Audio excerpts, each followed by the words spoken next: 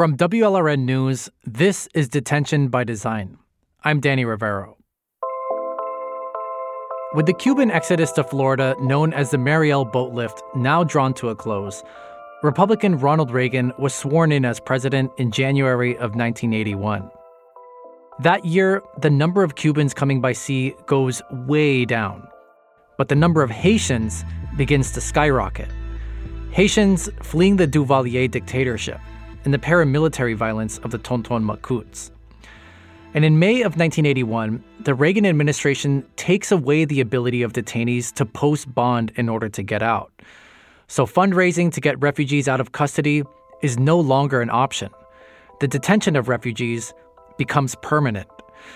It's at this point that the federal Chrome facility on the edge of the Everglades becomes not a temporary detention site like how it was first used for Cubans, but as a place to hold Haitian refugees for long periods of time. And this is not with some kind of agreement with local governments and local jails or sending them off to repurposed military bases. For really the first time outside the U.S.-Mexico border, in 1981, the federal government starts using its own facilities to detain people seeking asylum. This is when the detention system morphs from being a kind of ad hoc system of short-term detention into a system of long-term, indefinite detention. Haitians were virtually the only ones feeling the brunt of this new policy. This sets the stage for Haitian Americans to come into direct conflict with the federal government. And it directly impacts the immigration system we have today.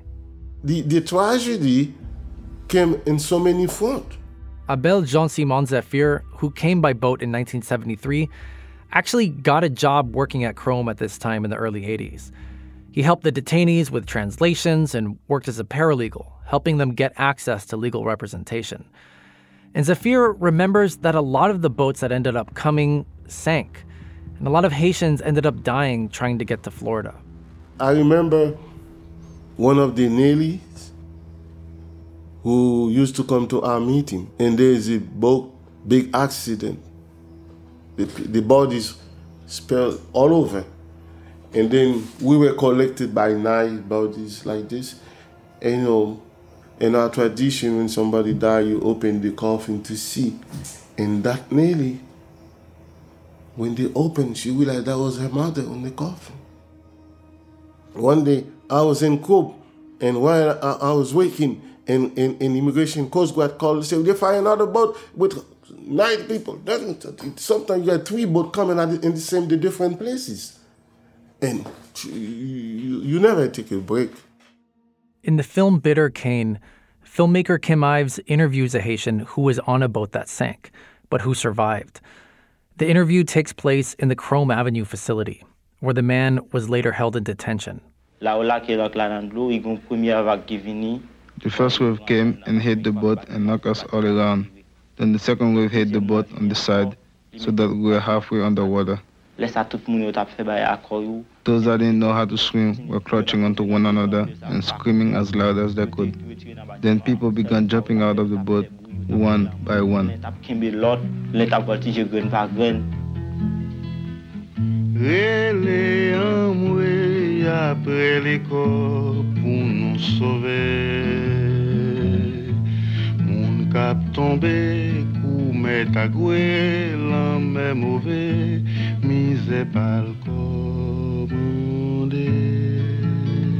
This song by Mano Charlemagne, who later became the mayor of Port-au-Prince, talks about the misery driving Haitians from home and how many die fleeing on rickety boats.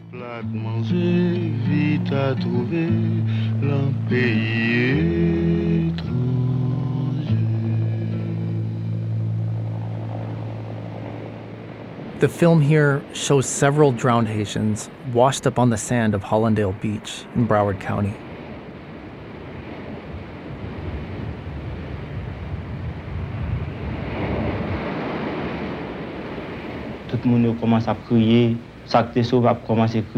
We all broke down and began crying. Those of us who were still alive, we cried because we saw our sisters dead, our mothers dead, our fathers, our brothers, or our children dead.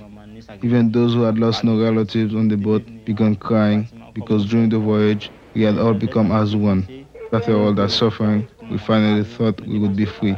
And instead, they've thrown us in prison. The accounts of the Chrome facility are pretty harrowing at this point. It was originally set up as a temporary camp with tents and shacks, where people only spent a few days at most. But as the detention of Haitians dragged on for months and months, major humanitarian concerns come to the forefront. Because not only is Chrome unprepared for long-term detention, it's completely overcrowded. The site was built to hold up to 600 people, but at times it held more than 1,600 people. And just like how the federal government started shipping Cubans across the country just a year earlier, the Reagan administration decides to do the same with Haitians. Only this time, it's not only to military bases, but to federal prison facilities in West Virginia, Kentucky, Missouri, Pennsylvania, Texas, and New York State. And just a random historical fact here, but the person overseeing this massive transfer of Haitians was Rudolph Giuliani. Yes, that Rudy Giuliani.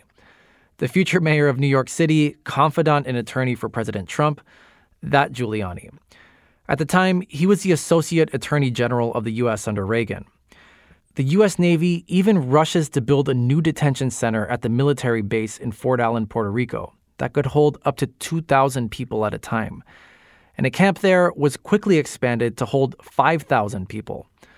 The construction of the main building was slapped together shockingly fast, in only 15 days.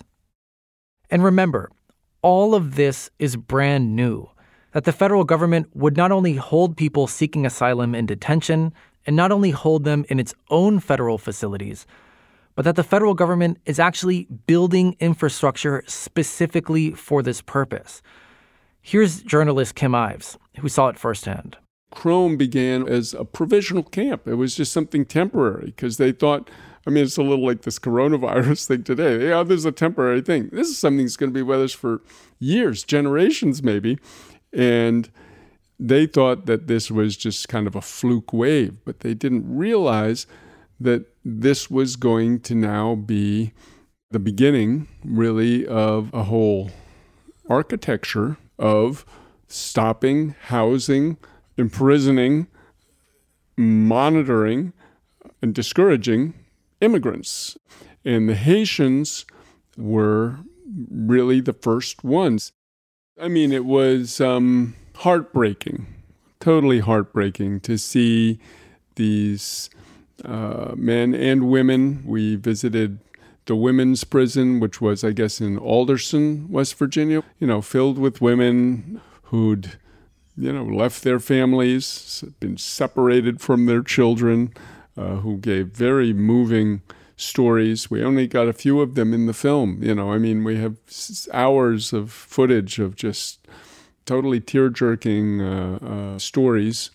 And then the men, too, were extremely sad. In Bittercane, for instance, we went to Otisville. A lot of the shots of there's scenes from Otisville in upstate New York, which is one very, very cold place. So you can imagine Haitians coming from a Caribbean nation and being stuck in Otisville was no joke.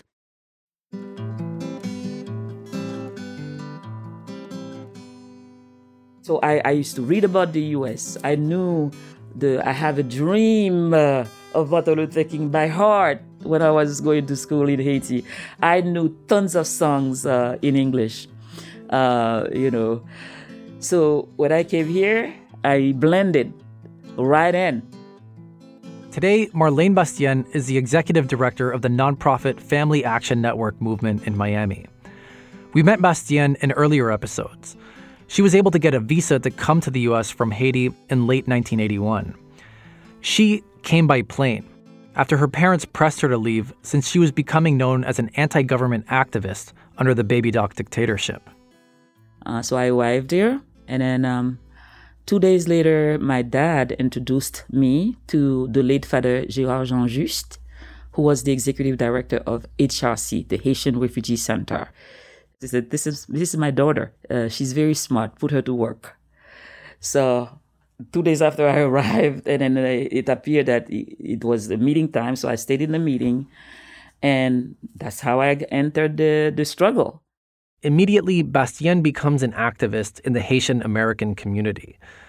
And she focuses essentially all of her attention on fighting the U.S. government and getting the Haitians out of detention in Chrome. It was like night and day, because in Haiti, we had to hide under the bed to read the progressive book.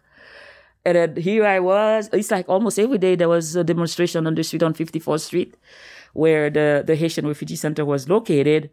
And it's like, I was in my plate. I could not believe it. I was energized. I was furious. I was hungry for justice. And even on Sunday, I would be going to Chrome. Steve Forrester, my immediate supervisor at the time, he would knock on my door right there on 68th Street, off of Biscayne and 68th Street in my duplex I was living in. We have to go. I was ready to fight for justice. I was ready, because I could not be. It's like this is the place for me. Bastien receives training to become a paralegal. And she helps the detainees at Chrome get access to attorneys, she helps them with translations, and she runs legal documents between the detention center and the different courts that were hearing asylum cases. And Bastien says the situation at Chrome was desperate. I became very popular very fast. And then when you go there, you see a lot of refugees. They would be hanging to the fence, Malem, relève-moi, besoin Malem. So they could see us coming out of the bus, of the van, because we were going there every day of the week. There were so many people to see. Bastien says the people in the camp were super grateful for her help. But for all the ideals she learned about when she was in Haiti, about Martin Luther King Jr. and the civil rights movement, about equality across races, Bastien says her eyes were telling her a different story. All of the people held behind fences at this overpopulated camp at Chrome were Haitian and Black. And in the meantime, lighter-skinned Cuban refugees were outside, living their lives in Miami. I was disappointed because this is supposed to be the biggest democracy in the world. We are called the champion of human rights. That's what I studied in Haiti. That's the ideals that I fell in love with as a youngster in Haiti. And then here I came and I was facing this overt discrimination, this double treatment, double standard in treatment. I was horrified by the breadth of the racism that I saw at that time. I was really horrified.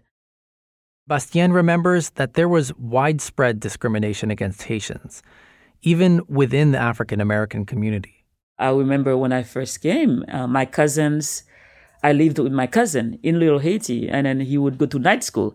He worked in construction during the day, and then some people would be throwing eggs at them, And he came home one day and sometimes from our Black brothers and sisters, because they didn't know better, because they were hearing and reading about these negative comments and falsehoods about these Black masses of refugees coming to, take your job away.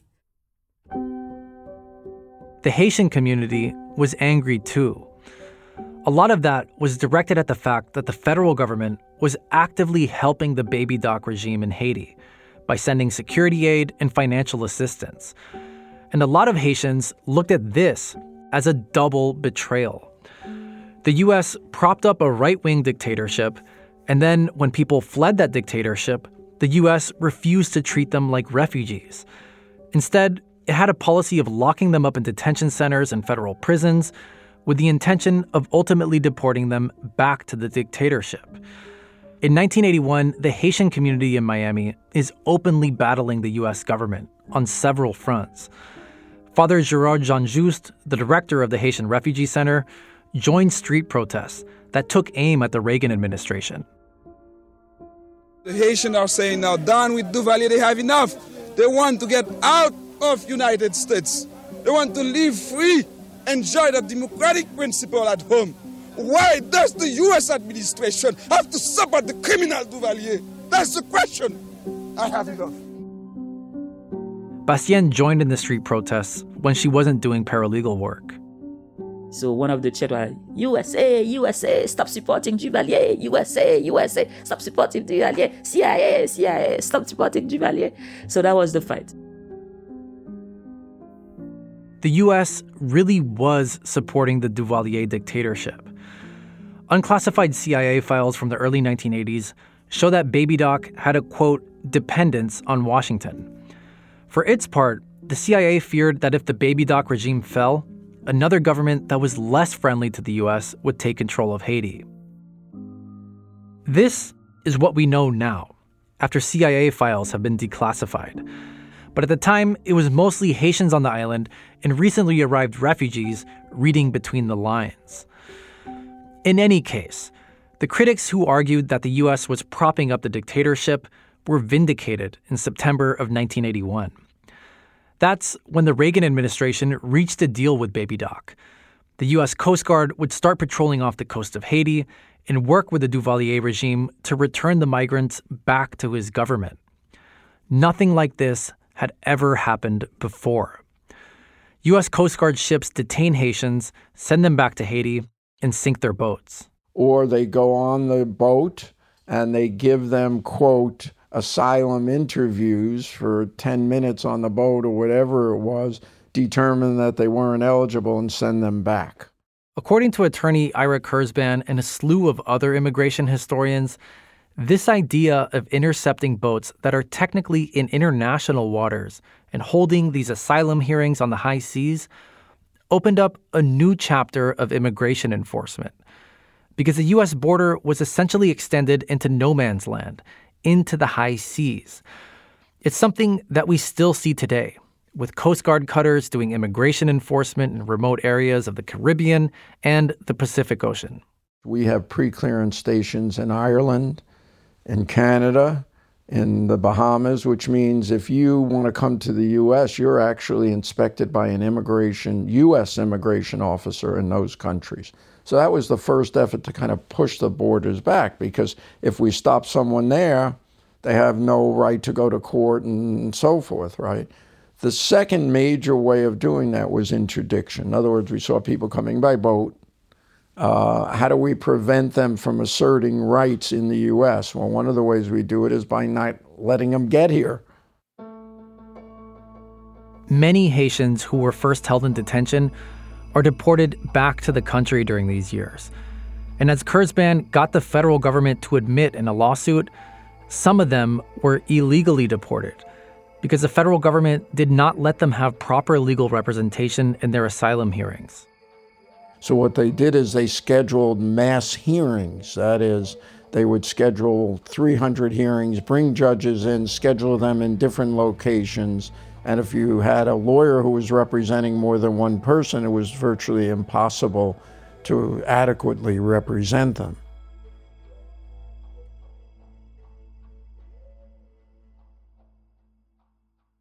Funding for Detention by Design was made possible by the Shepard Broad Foundation in honor of its founder, whose immigration story included detention at age 14, but also the warm embrace of the Miami community.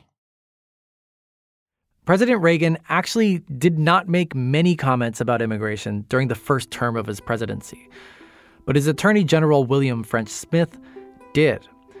Smith became the face of the administration for talking about what it was doing to stop the flow of immigrants coming in from the Caribbean.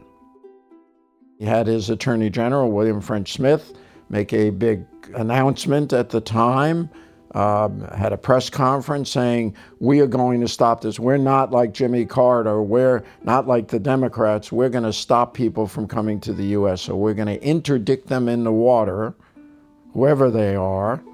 We are going to expedite their removal if they get here, right? And we're going to incarcerate them.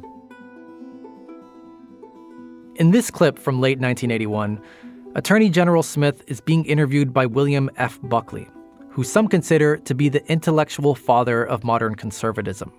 The public is particularly conscious of just the vast numbers of people who are crossing our borders. We have laws that apply to immigration, and yet at the same time we are not in any way effectively enforcing those laws, which is a very uncomfortable thing for a great nation such as ours to be involved in. We have effectively lost control of our borders, and I think particularly with the Mariel boat lift and situations like that, which have brought it to the forefront, the public now thinks, and very strongly, that something has to be done about this problem. Attorney General Smith was asked about the Reagan administration's controversial deal with Baby Doc to intercept migrants at sea and return them to the dictatorship. The situation really, as far as this interdiction by sea, is no different from what happens on the Mexican border every day. Mm-hmm. I find it interesting that merely because it's water instead of land, that somehow the whole system is given a different flavor. Well, maybe that's because you drown in water, but you don't drown on land. Have you been out on one of those deserts? Well, that's an interesting point. That's a very interesting point. You know, when you tell somebody to turn around in a desert, you're risking his survival at least as much. In South Florida, public outrage at the continued detention of Haitians at Chrome and other facilities reaches a fever pitch during the 1981 holiday season. Dozens of Haitian detainees at Chrome go on hunger strike, demanding to be released. About 18 miles away, the Haitian population in Miami mobilizes, holding rallies and meetings, and Haitians in New York start to come down to help out. The fight starts to take on a new tone. Civil rights leaders come down to Miami, and the Congressional Black Caucus in Washington starts to make noise about the situation at Chrome. The Catholic Church gets heavily involved and pleads to the Reagan administration to release the Haitians from federal detention. Today, Thomas Wensky is the Archbishop of Miami. In the 1970s, he spent time in Haiti learning Creole. When he came back, he broke new ground as a priest, offering Mass in Creole for the growing community across South Florida. And in 1981, he would go to Chrome several times a week to offer spiritual support for the Haitian refugees. In this clip, a TV reporter with WTVJ talks to Wensky. He said some of the refugees at Chrome asked for the last rites because they said they may die during the hunger strike. A few of the men in the camp are determined or resolved that they will fast until they are released or until they die. Wensky agrees with Cardinal McCarthy's telegram to President Reagan calling for the release of the detainees into the custody of Haitians in the community. His thoughts were somewhat bitter about the INS detention policy. That's a hell of a way to spend Christmas. That's my basic feeling on that.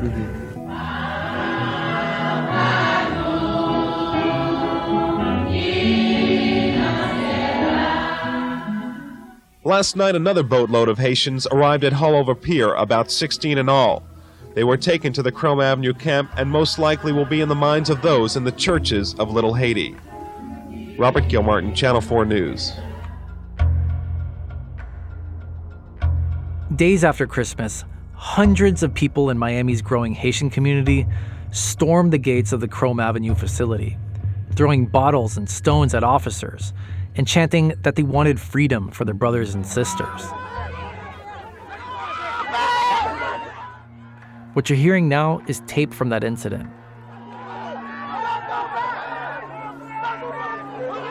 In a heavy accent, a protester screams, "Ronald Reagan, you're supporting Duvalier."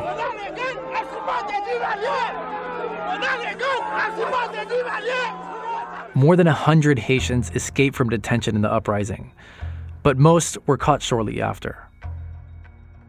Days later, civil rights leader Jesse Jackson gives a speech to the refugees at Chrome and starts to organize protests across the nation to support them. And shortly after, he meets with Pope John Paul II to talk about the treatment of Haitian refugees in the United States. There was growing frustration among Black communities about the different treatment Haitians were getting compared to refugees who were fleeing communism across the world. In 1975, more than 100,000 Vietnamese and Cambodian refugees were brought to the U.S. by the military as the Vietnam War was ending and the Khmer Rouge, the brutal communist regime, took power in Cambodia. 6 years later, the federal government accepted flights with thousands of refugees from Poland, Hungary, and Romania, releasing them without detention, since they were fleeing communist persecution in Europe. And of course, there were all the Cuban refugees who came on the Mariel boat lift in 1980, most of whom were almost immediately released. It's at this time that despite widespread discrimination against Haitians, even inside the Black community, African Americans really start to see themselves in Haitian refugees. Archbishop Thomas Wensky in a recent interview. Because the African American community saw that the Cubans were getting kind of a favored immigration status and the Haitians were not. The African American community interpreted that as being because of their race or the color of their skin.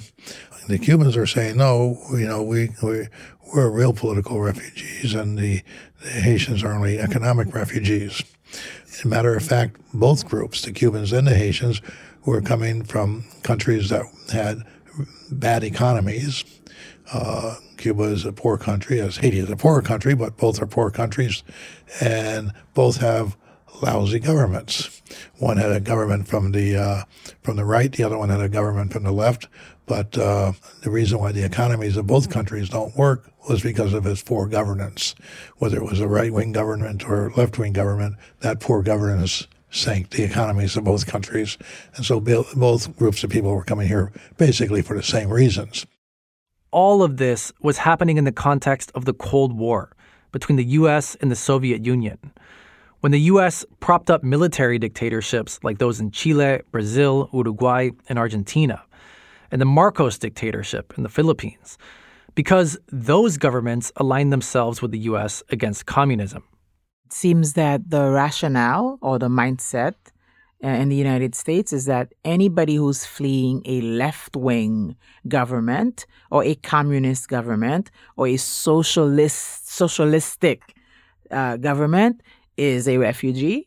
Gypsy Metaluz is the executive director of Haitian Neighborhood Center Saint-Lap. And she says this kind of cold political calculation forced the federal government to look away from inconvenient realities when they sprung up at home, inside the U.S. And in fact, anyone else who's fleeing terrible conditions is not to be considered a refugee, right? Is to be considered an economic refugee. To create this dichotomy is really a false dichotomy. It's a false choice. You can't have a political refugee without an economic refugee. It's the conditions are the same. The circumstances that create the refugee require that the political climate feeds or supports the economic climate. So to separate them is a fool's errand. As Abel Jean-Simon Zephyr saw it, after fleeing Haiti by boat, our presence is an embarrassment for the American foreign policy, either Democrat or Republican. The American government misread the message we brought to Miami. The message we brought, Haiti is mismanaged, is a corrupted government, and your foreign policy ought to stop supporting those people to have a better Haiti. You don't want us to come to Miami, change your foreign policy. A series of lawsuits is filed against the federal government in the early 1980s, pushing the U.S. to end these new immigration detention policies that were just beginning to crystallize. For some time, it seemed that the only group bearing the burden of this new reality was Haitians. Ira Kurzban spearheaded several lawsuits at the time.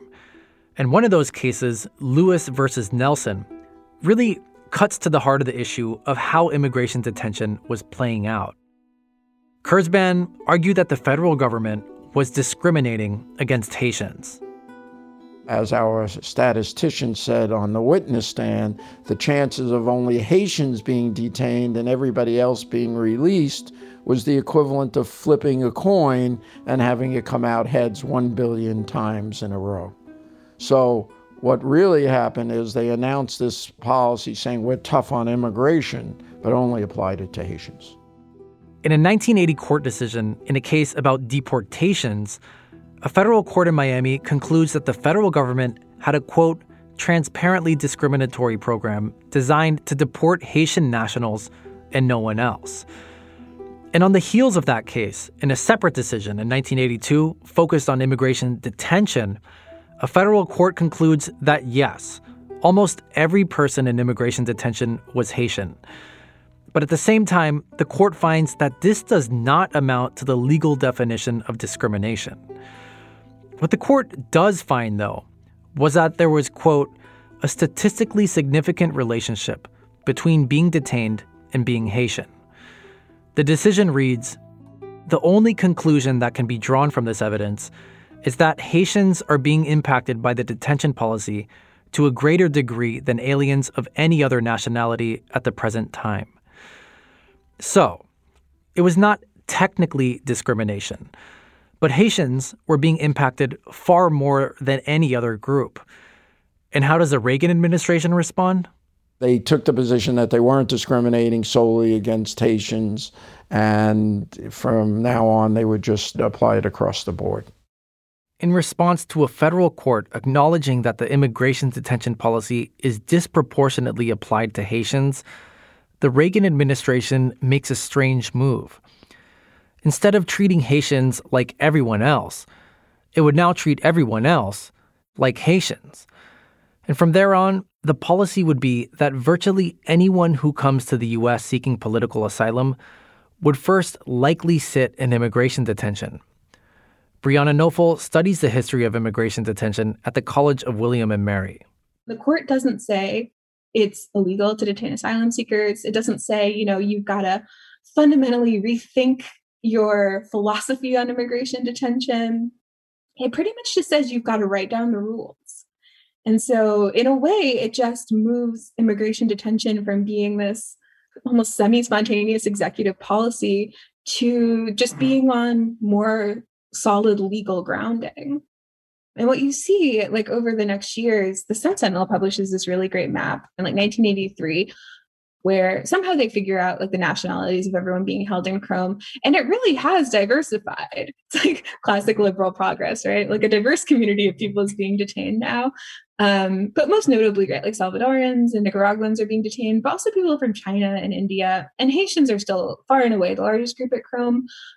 But yeah, it's interesting, in a sense, to avoid accusations of discrimination against Haitians. And obviously these come with a lot of political baggage because this is the first notably significant group of Black asylum seekers. And a lot of Black community groups are worried. The Congressional Black Caucus is paying a lot of attention to this. So kind of in a way to almost make the optics less damning, they start detaining different groups of people alongside the Haitians. The Reagan administration's across-the-board policy of incarcerating asylum seekers led to the creation of a national detention center network that has a widespread impact on a lot of things we still hear about and talk about today. Today, immigration detention centers can be found in almost every corner of the country, a system that's grown under both Republican and Democratic leadership. Today, there are more than 130 facilities across the country that make up this federal network, with many of them privately owned and operated. Dozens of other facilities, like jails, hold immigrants in detention too. And this national network started under the Reagan administration. They say we're going to put it in a rural community. We're going to put it in a community that is really desperate for the money, desperate for the jobs, where hosting an immigration detention center is not going to run into the NIMBYs. It's going to be eagerly welcomed and anticipated. And we're going to put it in a community where, there's not a lot of immigration lawyers in central Louisiana. So if your goal is to remove people as quickly as possible, putting them in these rural spaces seems like a pretty good deal. A lot of these communities in the 90s that really heavily pivot into immigration detention, when there's a threat of an immigration bill that will minimize detention or that will take detainees away, town leaders are very easily able to say, this is going to impact your taxes if we lose these federal detainees. It kind of makes immigration, which is a federal issue and it's a national issue, it makes it feel very personal and like it has material impacts on lives of people in these communities that are not like Miami, that are typically kind of off the beaten path of where we think of immigrants going or being. Starting in 2009, the federal government required at least 30,000 beds at immigration detention facilities to be available every single day. And in 2019, for example, the number of immigrants held across the country averaged more than 50,000 people per day. All of this started with Cubans and Haitians in Florida in the 1970s and 1980s. But it especially started with the Haitians. Journalist Kim Ives. Haiti has always been, I feel, I say this often when I speak, some sort of not only trailblazing country, the first slave and last slave revolution, the first independent nation of Latin America, but it's also been a laboratory. It's where, when the U.S. Marines invaded in 1915, they experimented with aerial bombing, with strategic hamlets, with all kinds of anti-guerrilla warfare that later came into play in Vietnam. It was all tried and tested in Haiti first. And to me, to some extent, the same is true with the refugee wave of the 70s and 80s. This was the first test, this is where the blueprints came into being. President Reagan took the beginning of what was happening under President Carter and turned those blueprints into a national immigration detention policy and a detention center network. This earns him particular ire from a lot of immigration activists. But on another front, Reagan took actions that helped immigrants. We got a sense of his nuanced position on immigration during his election campaign back in 1980. Like, he was asked about immigration policy at a primary debate between himself and future Republican President George H.W. Bush. He's talking mostly about Mexico here, but also a bit about Cuban migration. I think the time has come that the United States and our neighbors, particularly our neighbor to the south, should have a better understanding and a better relationship than we've ever had. And I think that we haven't been sensitive enough to our size and our power. They have a problem of 40 to 50% unemployment. Now, this cannot continue without the possibility arising with regard to that other country that we talked about, of Cuba and what it is stirring up, of the possibility of trouble below the border, and we could have a very hostile and strange neighbor on our border. Rather than making them or talking about putting up a fence, why don't we work out some recognition of our mutual problems, make it possible for them to come here legally with a work permit, and then while they're working and earning here, they pay taxes here. And when they want to go back, they can go back and they can cross and open the border both ways by understanding their problems. This is the only safety valve right now they have with that unemployment that probably keeps the lid from blowing off down there. Even though President Reagan didn't speak publicly about immigration too often in his first term, behind the scenes, his administration called for Congress to pass an immigration reform bill. But only after winning re-election did Reagan actually get Congress to do it. The House of Representatives was controlled by Democrats, and the Senate was controlled by Republicans. And the compromise bill they agreed to pass in 1986 was one that would give amnesty to nearly 3 million people who did not have full legal status in the U.S., including many who were initially placed in detention when they first arrived. These are President Reagan's remarks as he signed that bill into law on November 6, 1986. This bill, the Immigration Reform and Control Act of 1986 that I'll sign in a few minutes, is the most comprehensive reform of our immigration laws since 1952. It's the product of one of the longest and most difficult legislative undertakings in the last 3 Congresses. Further, it's an excellent example of a truly successful bipartisan effort. The administration and the allies of immigration reform on both sides of the Capitol and both sides of the aisle worked together to accomplish these critically important reforms to control illegal immigration. In 1981, this administration asked the Congress to pass a comprehensive legislative package including employer sanctions, other measures to increase enforcement of the immigration laws, and legalization. The Act provides these three essential components. Distance has not discouraged illegal immigration to the United States from all around the globe. The problem of illegal immigration should not, therefore, be seen as a problem between the United States and its neighbors. Our objective is only to establish a reasonable, fair, orderly, and secure system of immigration into this country and not to discriminate in any way against particular nations or people. Future generations of Americans will be thankful for our efforts to humanely regain control of our borders and thereby preserve the value of one of the most sacred possessions of our people, American citizenship. So now, I'll get on with the signing and make this into law. Hope nothing happens to me between here and the table. This new law put tens of thousands of Haitians in Florida and elsewhere who were stuck in immigration limbo on the path to full citizenship. It would be the most significant immigration bill to be signed into law in an entire generation. Earlier that same year, 1986, a popular uprising in Haiti led to the fall of the Jean-Claude Baby Doc Duvalier dictatorship and his family dynasty. Baby Doc fled the country to France aboard a U.S. Air Force plane provided by the Reagan Administration. Next time, on the final episode of Detention by Design, we fast forward to today and look at where the policy of immigration detention stands in the 2020s. It's all about money. It's all about money.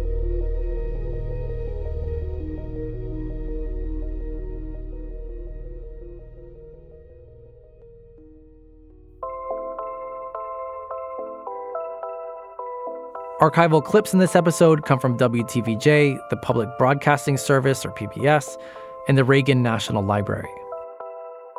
Detention by Design is a production of WLRN News. It's edited by Alicia Zuckerman. We also had editing help from Tracy Egbas and Tim Paget. Thanks, too, to the rest of the WLRN newsroom.